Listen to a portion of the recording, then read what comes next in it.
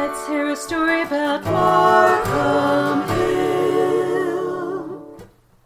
This is Lisa Orton with the weekly Markham Hill Moment of History from Friends of Markham Hill, an effort to save the mountain from development and make it a nature and wildlife preserve. Not only will this protect the birds, wildlife, natural habitats, and intact urban forest in the middle of Fayetteville, it will also protect its ecology, environmental benefits, historical places, early 20th century ruins, evidences of Native American habitation, and its registered sites, the U of A running trails used by our champion cross-country and track teams, and its natural habitats where students from the U of A, Fayetteville High School, and Ramey Junior High School, and elsewhere can do studies and field trips in walking distance from class. Today's story, Alysen Land's memories as a girl on Markham Hill in the 1960s. This is written by Lisa Orton from an oral account from Alysen Land. My name as a girl was Sarah Alice Lambert. People called me Alice. In the mid-1960s, I was 11 years old and a fearful, active, nervous child who preferred being alone. But I loved animals. I would get into trouble climbing onto the back of any horse, cow, or bucking bronco I encountered. My Aunt Lou, who was friends with Mrs. Markham, suggested to my parents that I might enjoy riding and taking care of Mrs. Markham's horses. So, for the next 3 to 4 years on Saturdays, my parents would drive me up to Mrs. Markham's place and leave me for the day. I loved it. I cleaned out stalls, brushed the horses, and exercised them. I especially remember Douglas, a Welsh pony, and Pet, a dappled gray that was half Arabian. Once Mrs. Markham rode with me side saddle. I thought she was a real lady.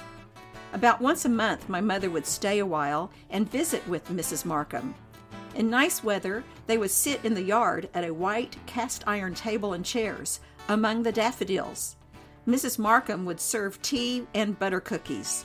Both Mrs. Markham and my mother enjoyed talking about history. They would yak like crazy.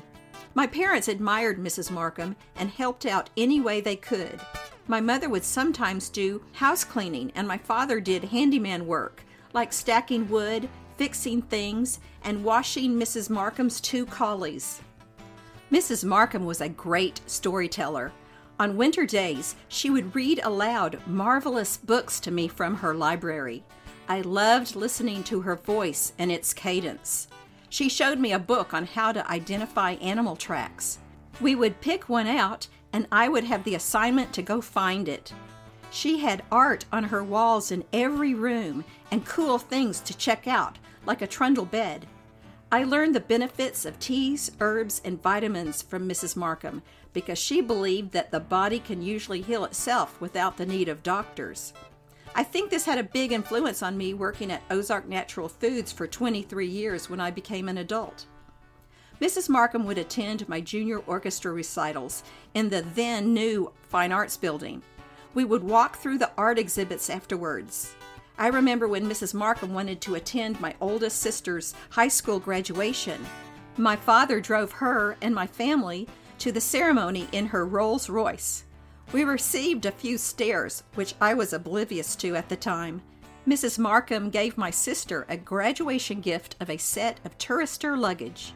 Even though in high school I moved on to boyfriends and working at my cousin's farm in Magazine, Arkansas in the summers, I will always remember and appreciate Mrs. Markham's influence on my life. For photos corresponding to this story, go to the Facebook group Friends of Markham Hill and look for the weekly entitled Alysen Land's Memories as a Girl on Markham Hill in the 1960s. To keep up with our effort to save the 144-acre Markham Hill property from development and make it a nature and wildlife preserve inside Fayetteville, join Friends of Markham Hill on Facebook. Sign our petition and share it with others. Request a free Save Markham Hill yard sign. And ask and keep asking the developer Specialized Real Estate Group, that is Jeremy Hudson and Seth Mims, and their out-of-state financial backer, Robert M. Dant, to please donate the entire property or sell it to a conservation group who will preserve it all.